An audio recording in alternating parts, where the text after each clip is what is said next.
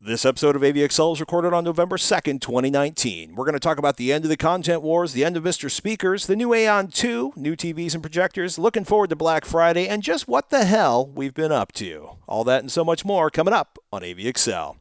Testing 1, 2, 3. All right. I'm not blowing anything out. Ignorant weasels chewing on your soul. Ignorant weasels. Do you have speed? Yeah. Welcome to AVXL, your guide to the best in home video and audio gear, no matter what your budget is. I'm Patrick Norton. Hey, I am Robert Heron. And it has been too long, and I'm just going to say I apologize, but life has been unhinged. And let me tell you something. Audio in an Airstream is a complicated endeavor. I feel you, man. It has been way too long. Yeah, it turns out when you have an aluminum can, it may not be the ideal environment to reproduce the audio experience. But I'll get into more into that another time. First of all, big shout out to our patrons who have been super patient with us. Getting the ball rolling, baby. It's like the beginning of the end of the content wars. Amazon won't sell Apple devices. Apple won't let their app anywhere. The Adobe, and we talked about this earlier this year, as an Amazon Prime member, to finally have the video show up on the Apple TV so I don't have to switch my family between two different boxes, which oddly enough just always seemed more complicated to them than it did to me, was a big challenge. But of course, you still can't watch YouTube on an Amazon Fire device, but what you can now, just in time for the launch of Apple TV Plus, is get an Apple TV app on the Amazon Fire TV stick. I think possibly... These are all devices I do not use.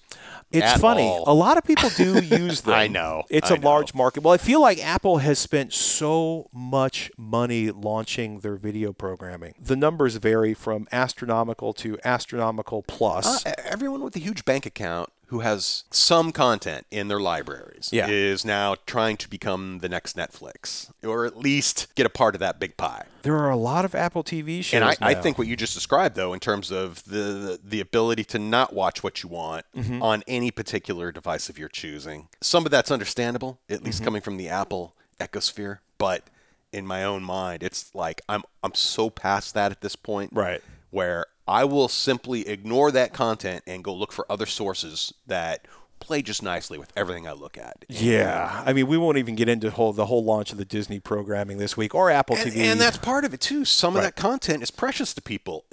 Particular forms of content, be it, what Netflix has in terms of their own in-house content, to Disney and their entire library now on a totally unique platform that's different and separate. Somebody's noticed one of the interesting things people were talking about was now that Disney owns Fox, they have been, in traditional Disney fashion, they've been pulling classic content back inside the walls, right? Great. So I remember a friend of mine being really exciting. So my Firefly no longer appears on my Netflix subscription. Which is or so profoundly wrong, I can't even get started. But it just sucks that it's becoming a walled environment with these mega companies, right, vacuuming up all the content they can possibly legitimately own, right. And it's just turning into this new walled cities of whose content are you going to pay for? They're not walled cities, Robert. Anyone who wants to pay us X dollars a month has access to all of the content we choose to provide to them. This dream I had of having all content out there and I could pay piecemeal for it is not happening. Well, if it is happening, right, there's a ton of stuff you can buy through Amazon Prime. Or I have to subscribe to 2 or 3 sources now to get the majority of what I want.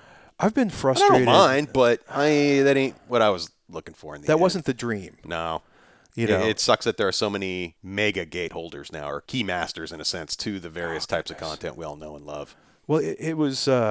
That's why I love YouTube, to be honest with you. I mean, granted, that's its own little interesting community in and of itself, but it's such an open platform, and there's such a variety. Granted, you're not going there for entertainment value per se, or just escapism, although that's all there. It's just a bizarre time where I'm bummed that there are definitely now categories of content that I can only get in specific places. Yeah. And I have to go pay those gatekeepers in order to access it. And that to me is... I have no problem paying for content. It's just, man, I don't want 3-4 subscriptions to different services just to get 1 or 2 things again. Otherwise, I'm right back to cable TV all over again, where it's, okay, I'm paying a decent amount of money now to get a bunch of crap I don't want, in addition to the very few things I do. We had an interesting moment where, so Netflix did a new movie based on Invader Zim. Invader Zim was, I want to say, a Cartoon Network or a Nickelodeon show.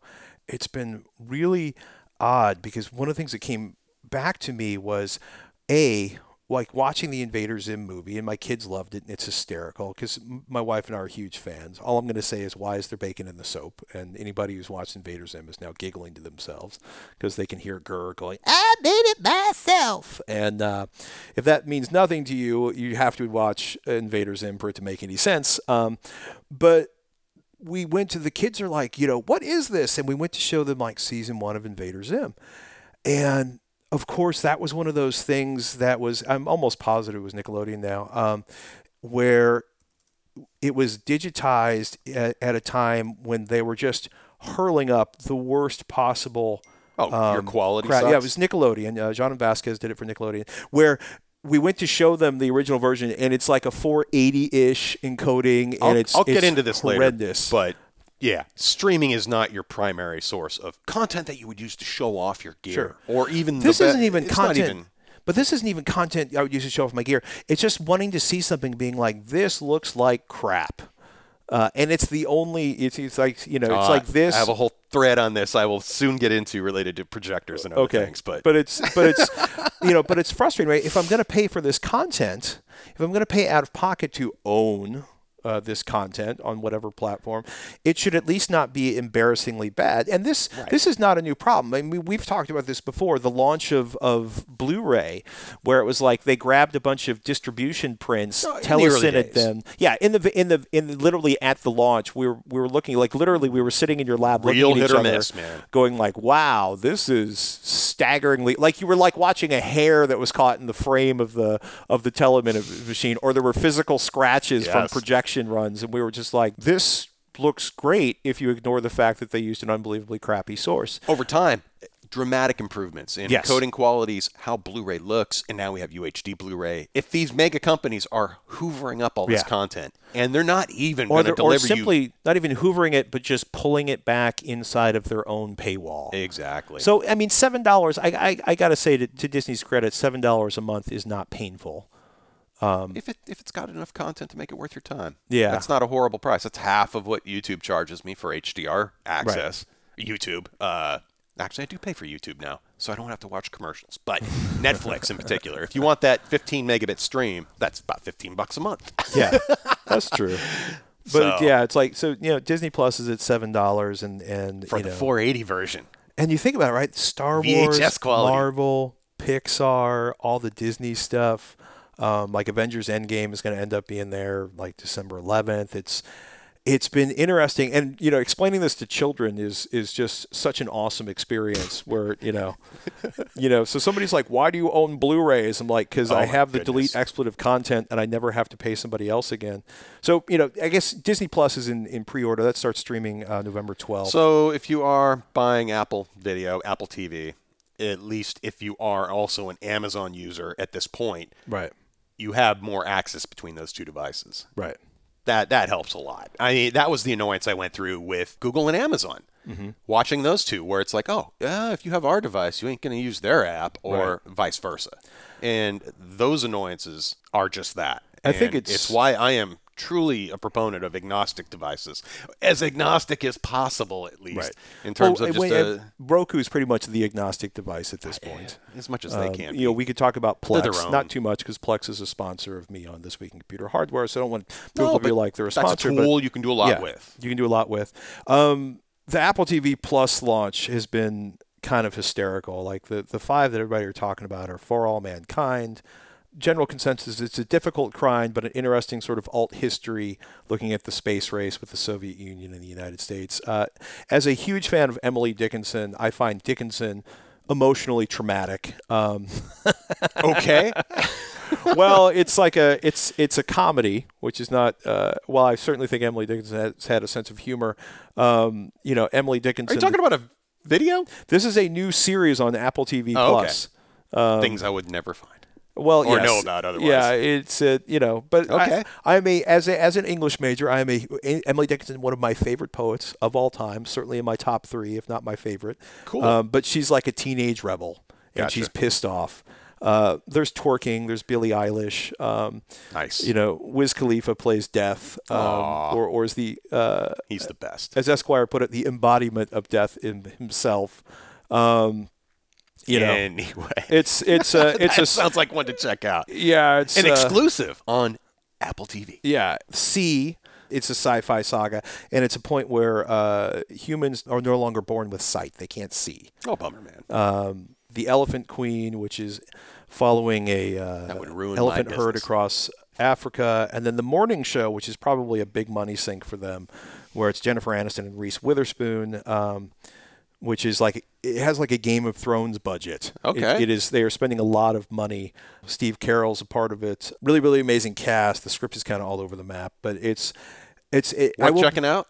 Worth checking out if you're a fan of Reese Witherspoon, Jennifer Aniston, or Steve Carell, or television shows built around producing television shows. But I will be curious to see where Apple Plus TV is. Or Apple TV Plus is in 6 months and a year from now. I will also be very curious to see where Disney Plus is. I'm also really amused that everybody is doing their brand name Plus.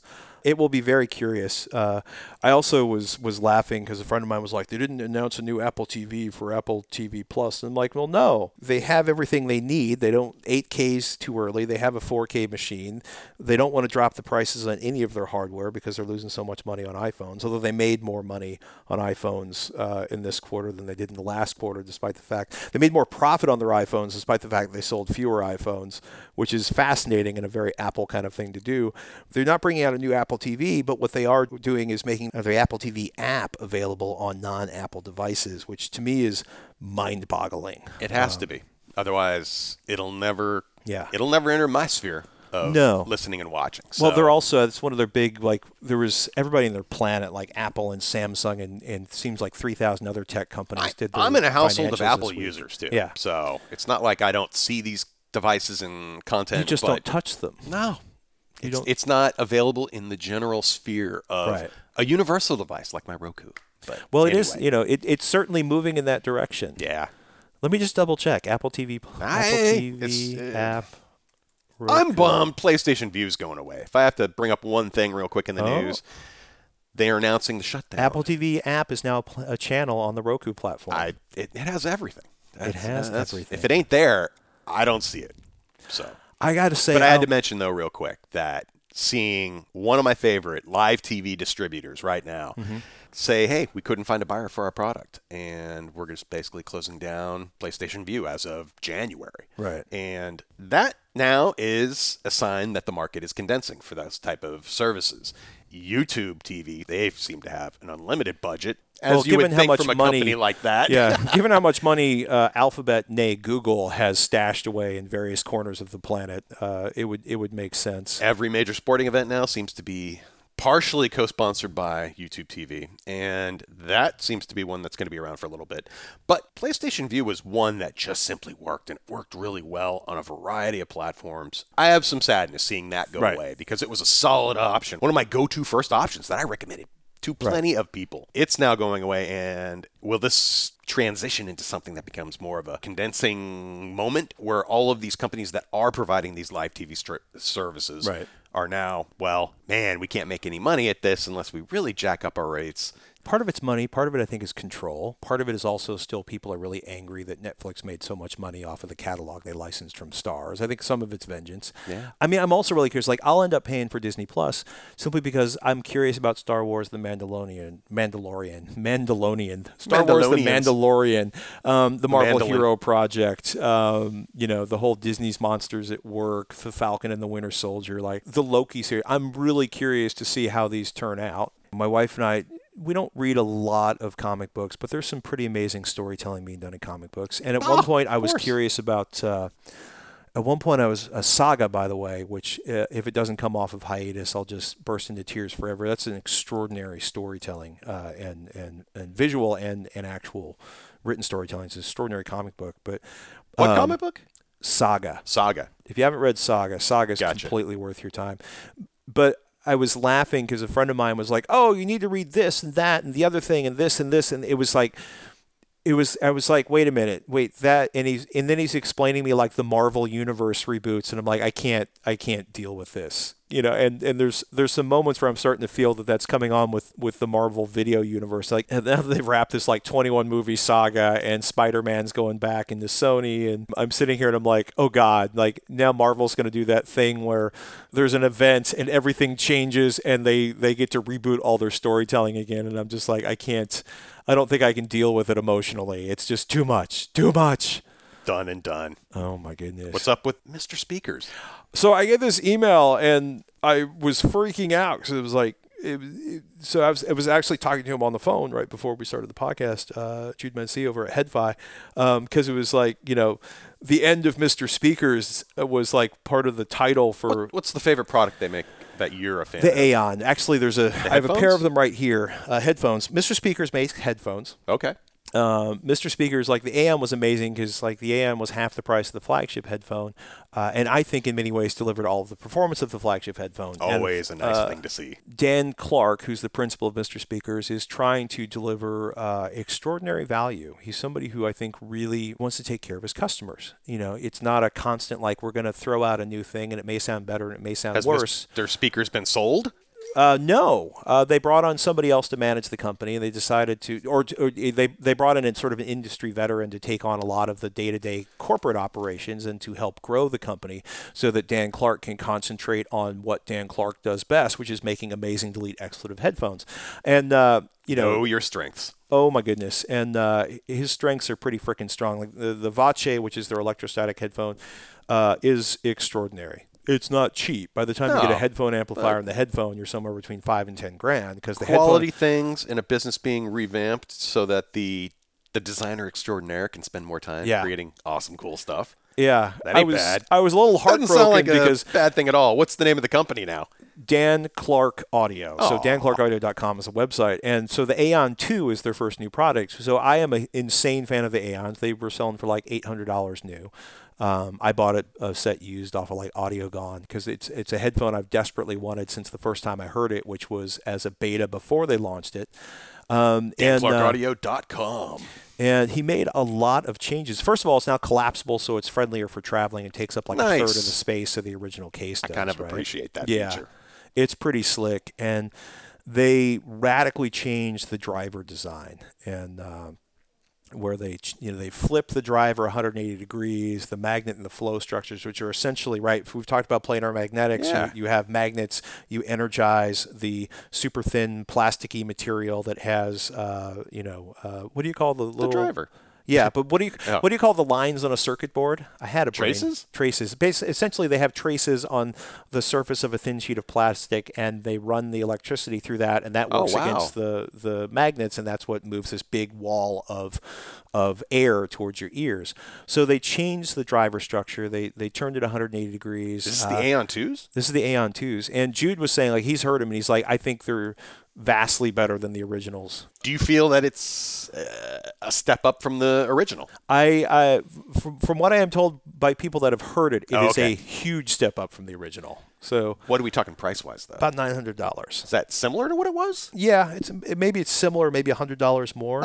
Still, if you had like what's considered a great set of cans from one company, and they've went through it, reworked it, and come up with version 2 that they're clearly excited about for about the same price, or maybe a little bit more. But well, the way that sounds like a good win. Dan Clark puts it, he's like, look, they're $900, but you're going to spend like 10, 15, 20 grand on a set of speakers that sounds this good. That's like his value proposition in one sense, and also, there's a audio for you. And I'm looking forward to hearing them. I don't know when I'll get a chance to hear them, but I'm pretty sure excited. That'll happen sooner than later. Hopefully. Yeah, if nothing else, certainly by whenever Can Jam is, or if I can con them into loaning me a set to test, or if I can get down to San Diego. But I'm don't tell my wife I said that; she'll freak out. But I'm very much looking forward to hearing them. If nothing else, like the folding structure is really, really smart, so that they flip inside so that they take up less space when you're traveling. Heck yeah! There's a lot of headphone companies that vomit out new models like every 15 minutes, which I'm exaggerating slightly, but there's a lot of headphone companies, especially you think of like Beats Audio. Yeah. They had a couple of really good, interesting first designs, and then it all just exploded into just color is now more important than quality and design and bling. And Yeah. now the company's almost gone back with their new Pro model to making good sounding stuff again. But I hear you. It's like there's a lot of... Well, there's It sure companies making looks good, but that ain't the $600,000, point with it. $2,000 headphones where they've released a new model, and in some cases, it's like, I don't think this sounds better than the old model. In fact, it may sound worse, and they have a consumer base that will constantly buy the new model. So, the interesting thing, everything I've heard new from Dan Clark Audio, where I've been like, you can't get much better than this. You're like, wow, this is super impressive. So I'm looking forward to hearing those. And DanClarkAudio.com is the website. And something else they do is they sell like B-stock or refurbished stuff. It's not really B-stock. They call it refurbished.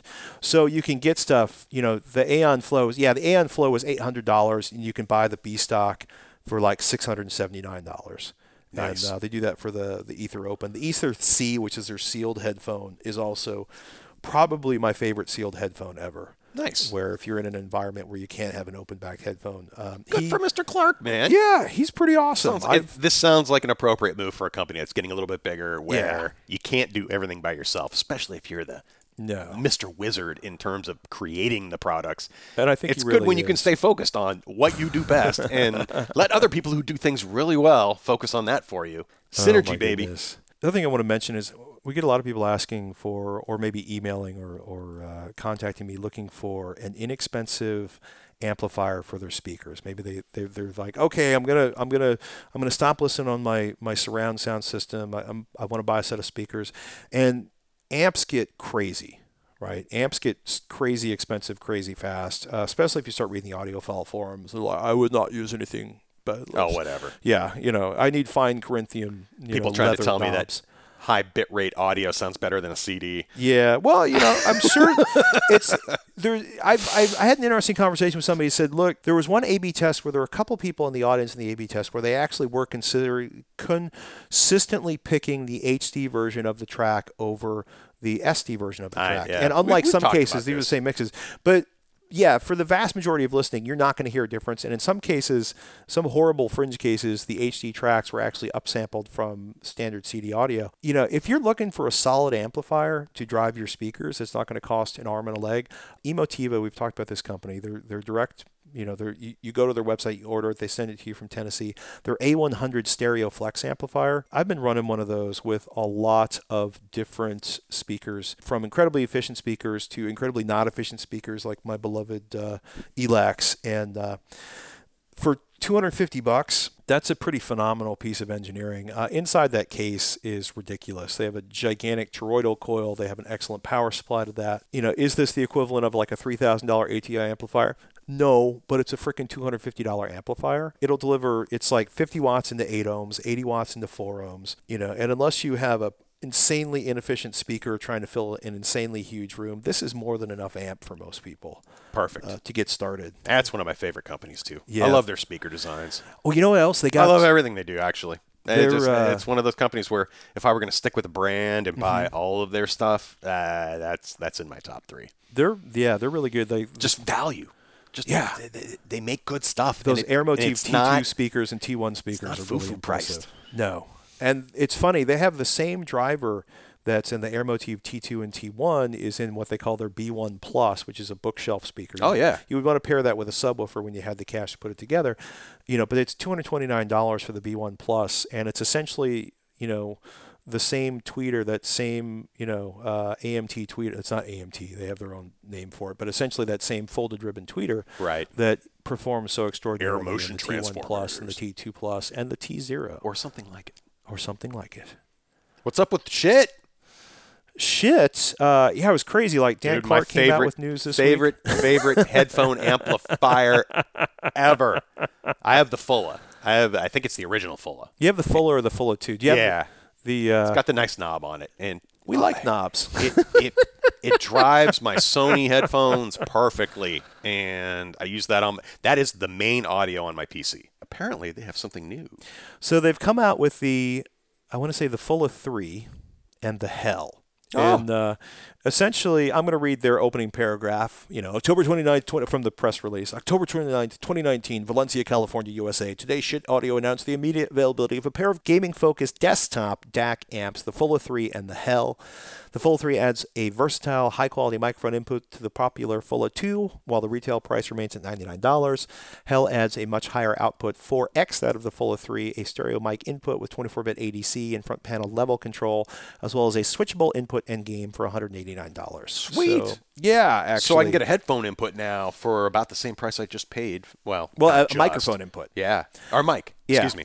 And something, there's a lot of headphone companies, a lot of gaming companies, a lot of PC manufacturers, a lot of laptop manufacturers are all creating gaming headsets. We've talked about this before. I won't beat it. There's a lot of gaming headsets that are A, expensive, B, mostly designed around aesthetics and LEDs, and totally. C, deliver incredibly crappy performance for the money you're paying. So what this is giving you is an opportunity to have a good DAC, a good headphone amplifier, and a microphone input. And pick the products you want to connect to that. Exactly. It gives you great flexibility, and that's what I love about it. It's Yeah. like, oh, you know what? It's someday I might not like my Sony headphones that I use them for editing and gaming and everything. All I have to do is unplug it, plug in something else, and I'm still using the same DAC, same headphone amp, Yeah. in a sense, and it works great. And for the same price, being able to add that microphone input, that's the one thing I'm kind of missing, where I'm either using a USB mic or whatever. Or on those rare occasions, I'll actually switch out to some crappy pair of not crappy, they're okay gaming headphones, but they actually have a pretty decent mic on them. But that's like the one thing I was kind of missing from my original Fulla. So, and that, I've said it before and I'll say it again, when you plug those devices into Windows computers at least, or when you look at the device name, Right. it's like, hi, I'm full of shit. And it's like that kind of cleverness in terms of engineering and little things like that. And It just- irreverence. It makes me smile while I'm using it, and I always giggle every time I see that pops up in the little tray. It's like, oh, what device are you using for audio? Hello, Fulla. I love you so much. Oh my goodness. Anyway, that's cool. That's yeah. great. And if you need a little bump, the Hell, HEL, HEL. High power gaming and music DAC amp. 4X. I love the fact they're using an AKM AK4490 for the DAC, the digital analog converter. They bumped the price up to $189, but that's still, if you need that kind of power, would that be something that's good with like electrostatics or? Well, electrostatics require particular headphones, amps, but with okay. if you have planars, planar magnetics, and that's one of the frustrations. You go to most headphones are designed to operate off of a cell phone at this point, right? Yeah, They're very modest. The ohm rating's really low. The power requirements are really low. When you start getting into headphones where you can't turn the volume up, and there's one I was using recently, and I remember being like, "This is the kind of headphone you need a headphone amp for." God damn it! Right. And the Hell would probably be something to consider. If you're going down that road of like, yeah. Well, their goal at this power. point is they're like, there's a lot of gamers who want a better audio experience, and this is a way of doing it. Cool. They're using some really nice DACs in these, and they're using some really nice analog to digital converters. It's also like an all metal design. At least Yeah. my original Fulla, it's a fantastic little brick. Honestly, I think I dumped a glass of water across my desk and that thing got slightly damp. Shook it out. It's still cruising. Yeah. I would buy again. And it's nice without because thinking. most of what's inside of it. Okay, so the DAC chip, the ADC chip, those are made in Japan, but their PCBs are basically either made in Southern California or Nevada. Their chassis are made in Southern California. They're designed in Southern California. Cool. The assembly That's actually really is nice made to in hear. the United States. Yeah, and I like that. Like Dan Clark makes all of his stuff down in San Diego. I'll be honest, for as little money as I've spent on their products, I mean, granted, $100 for like a headphone amplifier, DAC. Right. That's not a lot, relatively. And the thing feels... But they're really good. Yeah, I mean, it feels great. And it gives me the kind of control I really like. A nice giant analog knob on my otherwise fully digital computer. I was laughing because I've been looking at using an iPad, like an iPad Mini perhaps, as the head unit in my truck, and I will say, like, part of me is like, how can I engineer a volume control into this? Because sometimes you don't want to like hit a button and do a slider when you can just reach over and Siri, crank turn the up the volume volume. down. Yeah. But I like what Shit's doing. The AudioQuest Dragonfly, they just released the blue version. I'm just now testing that one out. That came out this summer, and entry-level AudioQuest Dragonfly back is a phenomenal and incredibly portable way to take this with you on the road, or with a Lightning adapter or USB-C adapter to attach vastly better audio quality to your phone. Now, some phones actually have decent audio output. But, Many do. I'm shocked. It used to be really bad. Yeah. And I never realized how bad, because the iPhone audio has always been pretty good. The amps aren't the best, but they were always solid. They weren't bad.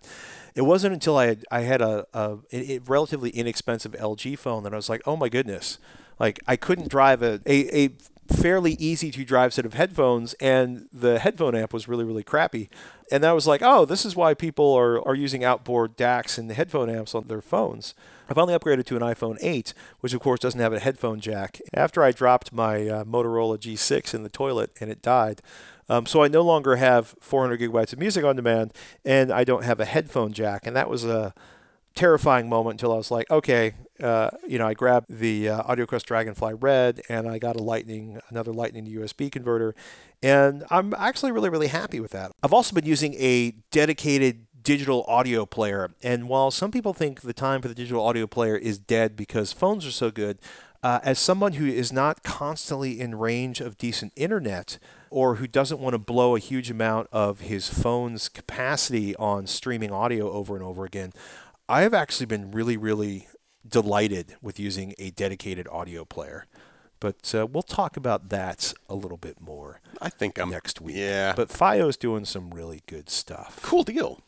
TCL 8 series. What's the story, man? Holy cow. This is their flagship for this year, or at least probably one of their very top TVs, and it's a premium design. The cool thing about their new LCD panels, number one, they're using the micro LED backlight technology. So instead of a couple dozen LEDs lighting up the screen, maybe from an edge or even direct lit, right, this has thousands of tiny little LEDs enabling this is good. Over 900 zones of local dimming. Whoa. So you're able to control what's on the screen very granularly. The fact that they've also now stepped up on both the 6 series and the 8 series for 2019 to quantum dot color. This takes care of some of the previous issues I've had with some of their screens with fast-moving objects where you're dealing with phosphor decay in terms of the LED lighting system. Actually, certain colors within that LED would decay slower than others, so you could get trailing edges that were maybe magenta or on like a white object moving across the screen. Not accurate. No, or it's one of those things where once you see it, you'll see it in everything, and it's beyond annoying. But Quantum Dot gets rid of that problem. Really? And because the decay time is instantaneous on all the colors being used. Whereas with those LED systems that we're using, phosphor-enhanced LED, and those phosphors, their output decay is not the same. They're different speeds. So you would end up, like I said, with an edge that could be tinted funny. Anyway, all that's gone. The 8 series can sustain 2,000 nits of light output, That's which bright. is that's going to look fantastic for HDR. Doing those highlights and to be able to have 900 plus zones of local dimming control, that's going to provide some pretty amazing looking, I think, for any kind of space content. I was going to say, give me the stars on the big black background. But even outdoor scenes, too, where you're trying to mimic, like, oh, this scene is showing sunlight striking the actor or actress. And boom, it's going to be bright enough to where it's going to impress your eyes. And for everyone I've seen look at a TV that can do something like 10,000 nits or greater, or 10,000, 2,000 even say, and there are a handful of TVs out there that can do this, that is as important as wide color or 4K or HDR.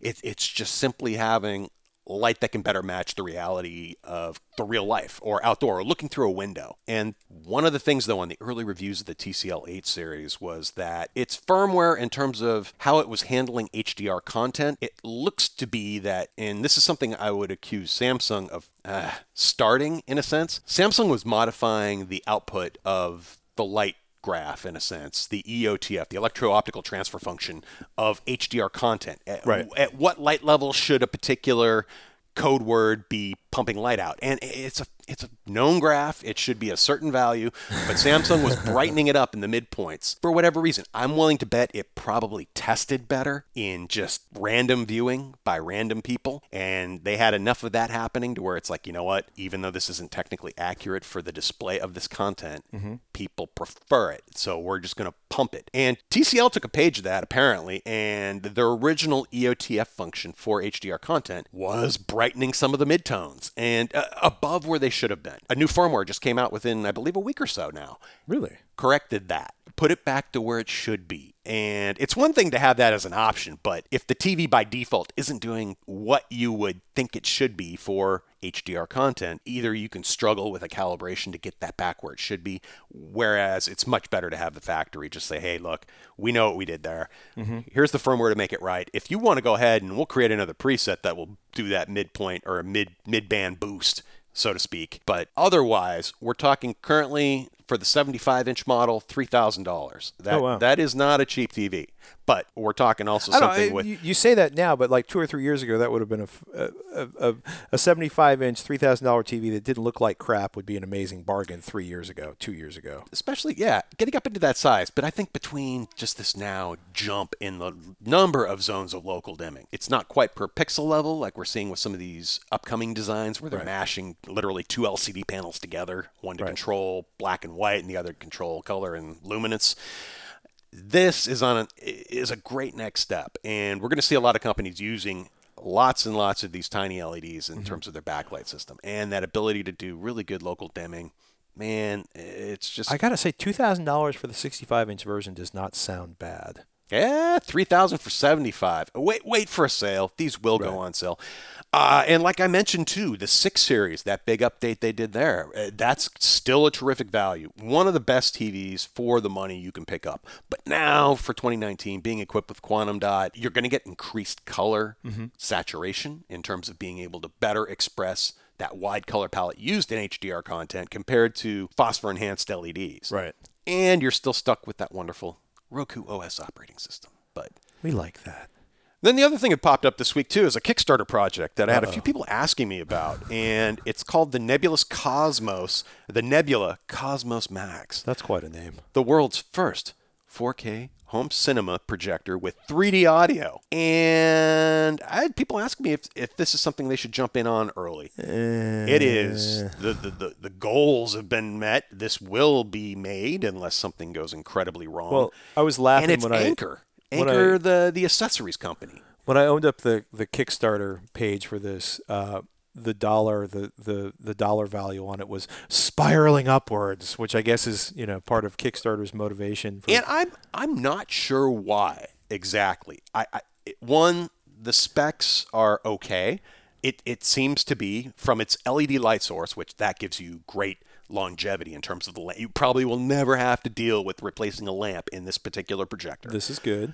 But I'm only seeing something described as SDR color, Rec 709. That to me, whether you get the 1080p or the 4K option, especially with the 4K option, even if you can and you should be able to put HDR content into this, you're not seeing HDR 4K color. In terms of that palette used by Hollywood. You're seeing something much less. The other side of that would also be, does Anchor, I love them for a lot of their accessories, but do they make a good projector? And does the third granted, party, they're probably not, does the manufacturer in Shenzhen making this for them do a good job? Well, let's the part. Let's pause for a second. Anchor, more of an unknown. They started out with power supplies, like portable charging packs. I use them. Yeah, I literally own 6. There's a USB cable in my bag that I cut in half. I had to make an emergency 1 a.m. purchase from a 7-Eleven. It lasted, I think, a new all-time low, 9 or 10 days before it stopped charging my phone.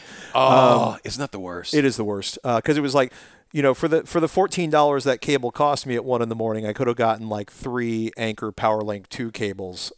I've broken their cables too. I've broken everybody's cables. You have skills. You have skills. In the end, I end up always going back there because they do last a little bit longer. There are some other good brands. I just bought some off-brand to test that out, and so far it seems great. But but Anker's, they've done amazing. They've done amazing jobs with the power banks, the portable batteries. Their chargers, like they were one of the first places I saw do like a 6-in-1 USB charger where it actually had enough amperage to charge multiple heavy power consuming devices. They do a great job with those. They do a great job with cables. They started doing audio stuff a while ago, Bluetooth speakers, and one of the things that was kind of out of nowhere was, at least for me, was like the Zolo Liberty, the true wireless headphones they started doing. I will say this about Anker then. It's like I respect their quality overall for the variety of products they sell. I just have no knowledge of what the hell they're up to in terms of a projector. Who's actually building this thing for them? Hey, if it's the same, if it's Foxconn, who's also doing the same run for, say, Panasonic or BenQ or somebody or whoever, that would help. But when it comes down to it, this is effectively a DLP projector, either 1080p or 4K resolution with standard dynamic range color and an LED light source, which is great. If I had that money, what else could you do with that? And projectorcentral.com. Right. If you slide over there, pick a budget in your head, like whatever you were about to spend on the Nebula Cosmos, take that cash, look up what, say, a 1080p or 4K option that's well rated by them, tested. Many people own it. You can get some good feedback. There are so many of those options available at very affordable prices. And if you compare that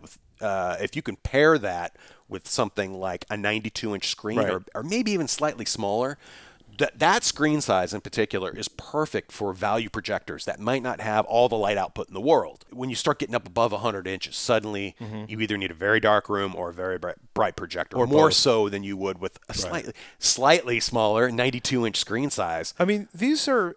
But for the same money, what I'm saying is you can find a good value projector, a decent screen, and then, man, for the audio side of it, I could care less about 3D audio out of a projector. It's convenient to have speakers in a projector, especially for quick and dirty presentations, but I ain't looking at that. I ain't looking at the projector as the primary audio source for anything. Right. And it's more stuff in there. The prices, so currently the deal for the 1080p Cosmos is $469. Oh. So okay. But at that point, you're getting a 900 lumen 1080p projector and two 10-watt speakers. Good for a dark room. Yeah, that's good for a dark room. It's it's good for your backyard because they have there's a great picture on the Kickstarter page where there's like a massive 100-inch screen and the couple are lovingly looking at each other. Because LG does laser and LED based portable projectors with speakers built in, with apps, with Bluetooth and Wi-Fi. The prices aren't much higher than that. Granted, but I mean, they're talking probably like 2 or 3 times. Talking about your HDR10 performance and your HLG performance on a 1500 lumen supports 4K those projector. formats. Yeah. Projectors in HDR is generally very difficult, and color in particular. To get a wide color palette on a modern projector, it's not cheap currently. No. I'm not seeing value projectors that are delivering DCI color, not just your Rec 709 color that just about every projector can hit nowadays. However, it's part of it's like, so when you look at this, this is excellent marketing, right? They have 1,457 backers, 49 days to go, $1.2 million pledged to their. They're making projectors goal. At some point. Yeah, I'm not super. I don't see it as the be all end all. With so many great options out there at a variety of price points. If you want a super cheap projector, this is going to be a super cheap projector. And that it's LED based too. That's kind of nice where you don't have to think about lamp life or anything. And this is good. Robustness. And it's a fast color system that actually pairs quite well with the LP. I have no problem with the base technology they're describing. Yeah.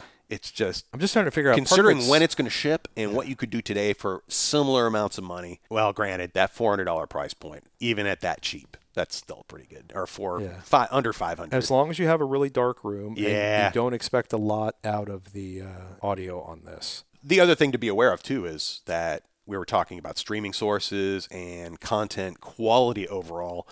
Be aware that when you start getting into 80-plus inch screen sizes, especially with projectors, be it 1080p or 4K, your perception of image artifacts is going to increase dramatically. You're going to see every flaw in that video. On any projection system, if you are trying to show that off, your Blu-rays and your ultra-high def Blu-rays are going to be the best looking material for showing that off, bar none. A 15 megabit HDR stream from Netflix can look pretty good too. I appreciate that convenience, but nothing beats a massive bit rate for really good looking video. No, I also laugh because when they're comparing this to, for example, an $500 isn't chump change, and in the world of projectors, that's a good value for 1080p. Right.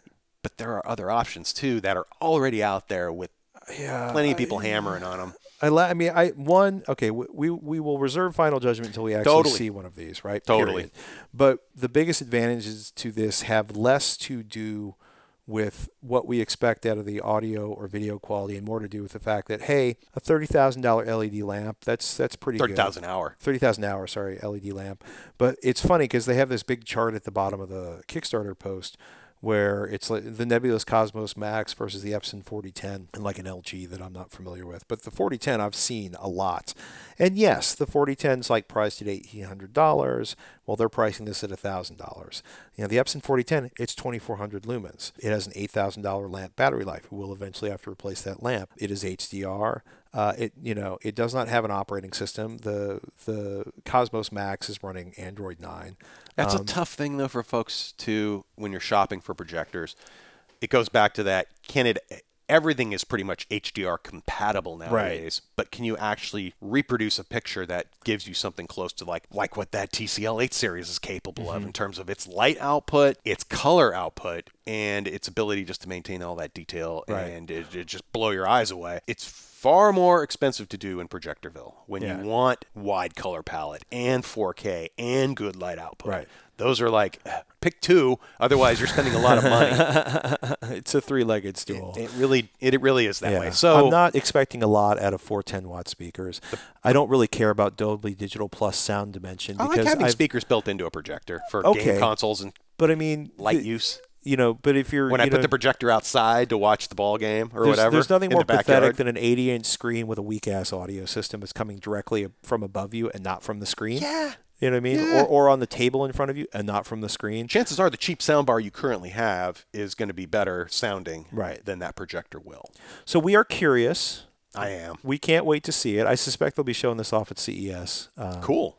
I would not be shocked if they were showing this off at CES. I would be shocked if they were not showing this off at CES. Because the MSRP they're listing for the 1080p version is $700, and they're talking about charging $1,700 for the Cosmos Max, the 4K version.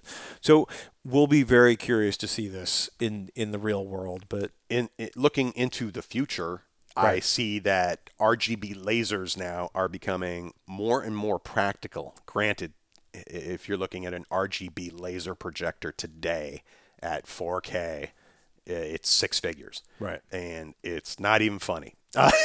They look beautiful, but they are crazy expensive. However, that technology didn't even exist, 5-6 years ago in any kind of practical form, short of commercial cinema.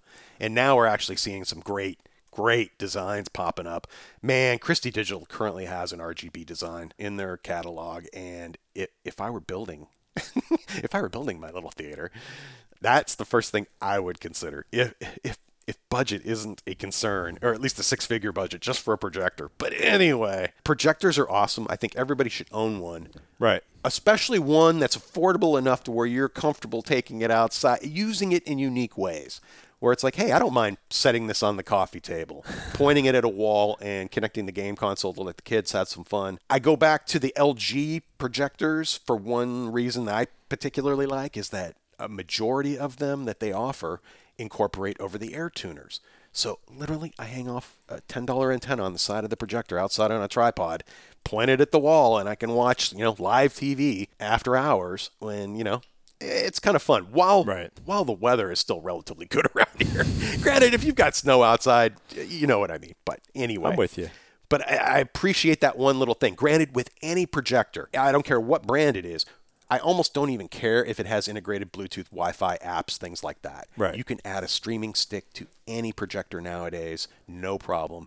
Generally, a lot of projectors also incorporate USB ports with enough power to where you can literally drive those sticks right off of the projector itself with no extra wiring or anything necessary. So if you do have a projector and you've said, oh, you know what? my Roku stick or my whoever streaming stick gets shoved in there, and suddenly that can become a very, very useful device or a great upgrade for on the cheap, considering that you can get great streaming products for $30 or so. And what's nice is, the Cosmos supports HDMI input, and as old-fashioned, as terrible as HDMI cables might be, it's nice to be able to connect whatever you want to. I agree. I ain't going back to composite. I'm just saying, I was laughing. It's like it's Wi-Fi, it's Bluetooth 5.0, it's Mirrorcast, but mostly I want to be able to plug my Blu-ray player or my Apple TV directly into it. There are advantages there, say if you wanted to use that with a pair of wireless headphones or something like that. But that's all stuff you can have. If you have a soundbar with Bluetooth in it already, right? Pick any projector. Doesn't matter what's built into it. As long as it's producing a good quality image that you appreciate, you can spend the same amount of money right now. All I'm saying is today, you can spend a similar amount of money and have something very compelling that you'll have for years. It doesn't have to be this with its 3D audio, whatever the hell that really means. I can't bag on something that's not even available yet, but it's there, and I've had a lot of people ask me about it. We have concerns about anything that talks about 3D audio using a 3D audio system we've never heard of. Totally. And like I said, stick to a budget. Go hit up Projector Central. Look at some of those reviews. There are some terrific options for every price point out there. What have you been watching? A lot of YouTube, baby. Well, baseball, now that it's over.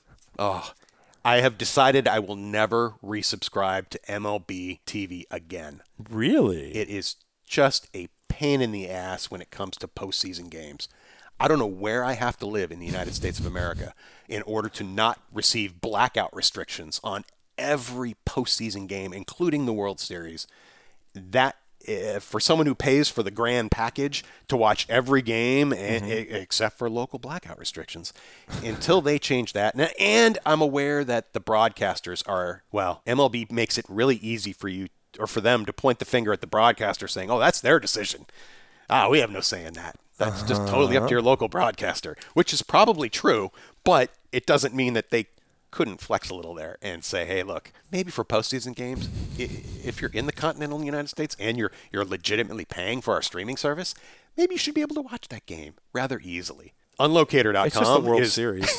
It's just the World Series. It was so good, though. That was a great matchup. Went to Game 7. I mean, talk about it all went down the way I wanted it to go down, so I'm happy there. But anyway, I've been reminding people, too. I had somebody screaming on Twitter at me about how they were unable to watch Game 7 because they didn't have live TV, so they tried to do an immediate sign-up for a free sample of YouTube TV or whatever, and that kind of went to hell on them. They weren't able to get a solid stream or whatever. And then I said, well, you could just connect a $10 antenna. I think they live in either Los Angeles or the Bay Area, so I knew they had reception of many channels, dozens of channels. And then they're like, but how much does that cost? And I'm like, there is no fee. It's over the air. Remember over the air? Start with a $10 antenna. It's been so funny. So as we started out in the Airstream, we had to do a bunch of work to it because there was more stuff that needed to be done. So, we had moved out of the house. We're in and out of the Airstream and in hotels. And it's been so funny to watch the boys' reaction to commercials because my boys they've only ever seen commercials at like grandma's house or if we stay in a hotel. It's also been funny to watch the quality of commercials depending on what network you are and where you're staying. It grates on my soul to watch commercials. There are some that aren't so bad, but yeah, there was one majority of them. Yeah, I don't know what we were staying in a place and they had like the worst selection of cable channels in this hotel, and I was laughing because whatever show was on, it was like prime targeting for mesothelioma. Mesothelioma. Asbestos cancer lawyers. We know where you live. Yeah, and it's just like I remember having to sort of explain like what that was and what asbestos was, and then why lawyers were looking to add people to class action lawsuits, and what class action lawsuits was. Asbestos as a kid. And literally like my next thing was to like pull the Apple TV out of storage and put it in my bag to travel with us, for the simple reason that I don't want to have to deal with explaining. Well, look at YouTube now. If you do YouTube as a free service, you're bombarded with commercials. And personally, I spend the money for YouTube Premium just to avoid that. Yeah. I have no problem paying for that. It's relatively affordable and it keeps me from going crazy. One quick shout out to a channel on YouTube that I absolutely love at this point. It's something called Tech Ingredients. This gentleman just does awesome DIY science learning content that is super easy to binge. A commenter actually on one of his recent episodes mentioned that it's like Mr. Wizard for adults, in a sense. This guy seems to, I would suspect he's probably an electrical engineer or a very well-versed person who's probably semi-retired and just doing incredibly cool stuff in their household lab, so to speak. Total fun to watch. However, I will warn you that some episodes have audio issues that are just annoying. They seem to be getting much better, though. There was one in particular where he literally had this sine wave generator going for 5 minutes, and he was talking over it the whole time, and there was no reason to have that sine wave generator still running. It's like he already did the measurement. Just hit the stop button. Stop. Stop. But anyway, check that out. Tech Ingredients. Some really cool stuff, including some, if you're into building your own speakers, or you're into creating your own devices, or you just want to learn more about material sciences or electronics, drones, there's a little bit of everything on this channel. And I'm shocked it isn't more popular than it is, but maybe it's just appealing to me in my own little Google curated playlist of stuff that pops up in front of my eyes. But I totally recommend that. It's pretty awesome. Man, I've finally been getting a chance to finish up season 3 of The Deuce, which is an HBO series about Times Square and the evolution of the pornographic movie industry, which is really fascinating for me because some of the stuff they've been exploring. So I showed up in New York City in 1988 when I started college, and sort of some of what I saw in the 10 or so years, the 8 or 10 years I was floating around New York City. Was nasty. Well, yeah. Well, it was funny because it was much today. nastier. Yeah, it was much nastier a few years before I got there. But what's fascinating is they're doing a lot of what they did to clean up Times Square is a huge component in this series, where it was this terrible, terrible place, and it was. And then they started doing stuff to sort of clean it up, which I showed up in the middle of, and then I saw the sort of middle and end game of what starts in this series. So it's really fascinating to me to see the Deuce kind of covers that period of time. Yeah, right in there, and how the transition. And it's also interesting because I realized this is the playbook that a lot of smaller cities or other cities then used to clean up neighborhoods or gentrify areas of the city. Like, certainly like some of what's going on in downtown Oakland. I don't think it's worked quite the way they expected it to in San Francisco, but that's a conversation for another day. Seriously. Yeah, it's all good. Salesforce Tower, amazing building. It still smells like an outhouse at the base because they can't get the smell out of the concrete. Wow. I still haven't been in that building up to the sky deck yet. I need to. Next time I'm in town. So the transit center, now they've got it open again, is extraordinary. Less likely to visually collapse. Stunning building. It was never particularly likely to collapse, but they had fresh cracks in fresh metal. Yeah. Well, that was. Unlike say the Bay Bridge, they actually went all out on putting together sort of a blue ribbon task force to oversee the decision-making process, with a lot of engineers far, far from the project or the Bay Area to make the structural decisions on that. Very cool. Yeah, it is an absolutely beautiful building, and my wife was working very close to that for most of last year and got to spend some time on it. She actually knew one of the people involved in the building project and didn't get to talk to him about that, but got to sort of it was fascinating to watch them find those cracked beams, and they were massive beams, and then figure out what happened and figure out how to fix it and what was going on. It's tough to build big things in the Bay Area. Apparently so. We got leaning towers, we got broken bolts, we got weird chemical reactions. There's a distinct lack of business space in San Francisco, and it's going crazy. Well, there's business space. It's just incredibly expensive. Yep. And apparently it's down to there's only 3% vacancy or something, some crazy low That's number. about where it was during the peak of the .com years, but there's a lot more actual real money this time around. We think. It's going to be interesting, man. I have been messing around with DJI's Mavic 2 Zoom for a while. I took that on a trip with me when I went to Illinois over the summer. And I had a blast just learning how to utilize that and using it as kind of a scout tool, but they just came out with the new Mini. And I am fascinated by that little drone. I think I might actually pick one up, or at least gift it to a friend of mine that I can borrow it from on a regular basis. The one beauty about that particular drone is it's under that 250 gram limit or whatever, so you don't need to check in with the FAA every time. Well, technically you don't need to check in with the FAA now, but that's if you've tried to fly a DJI drone, if you're in a no-fly zone, you can't take off. You can't throw a rock and hit an airport, but you can almost throw a rock and hit an airport. I mean, I'm even closer to the airport than you are. I now have good awareness of what 500 feet looks like for an aircraft, and when occasionally the news helicopters are well below that, zipping to something. And I'm like, hey, wait, that's not legit. You must, whatever. They're news helicopters. They do what they want. They are a law unto themselves. And granted, some of the places I've flown, clearly, I'm watching a flight path go by, and they're all those things. Well, I always laugh because that's kind of cool, though. I like that built into the software. I like that. The Costco in Davis is underneath the approach for the General Aviation Airport in Oakland. And, talk about being able to reach up and touch a plane on approach. Yeah. There's moments like that. I got to give a shout out. I absolutely adored Spider-Man Into the Spider-Verse. My boys love that movie. Oh, cool. I am stricken that Spidey is going back into Sony, but I got to say Spider-Man Into the Spider-Verse was a fantastic movie. I don't think I've seen any of those movies. Some of them are really good. Okay.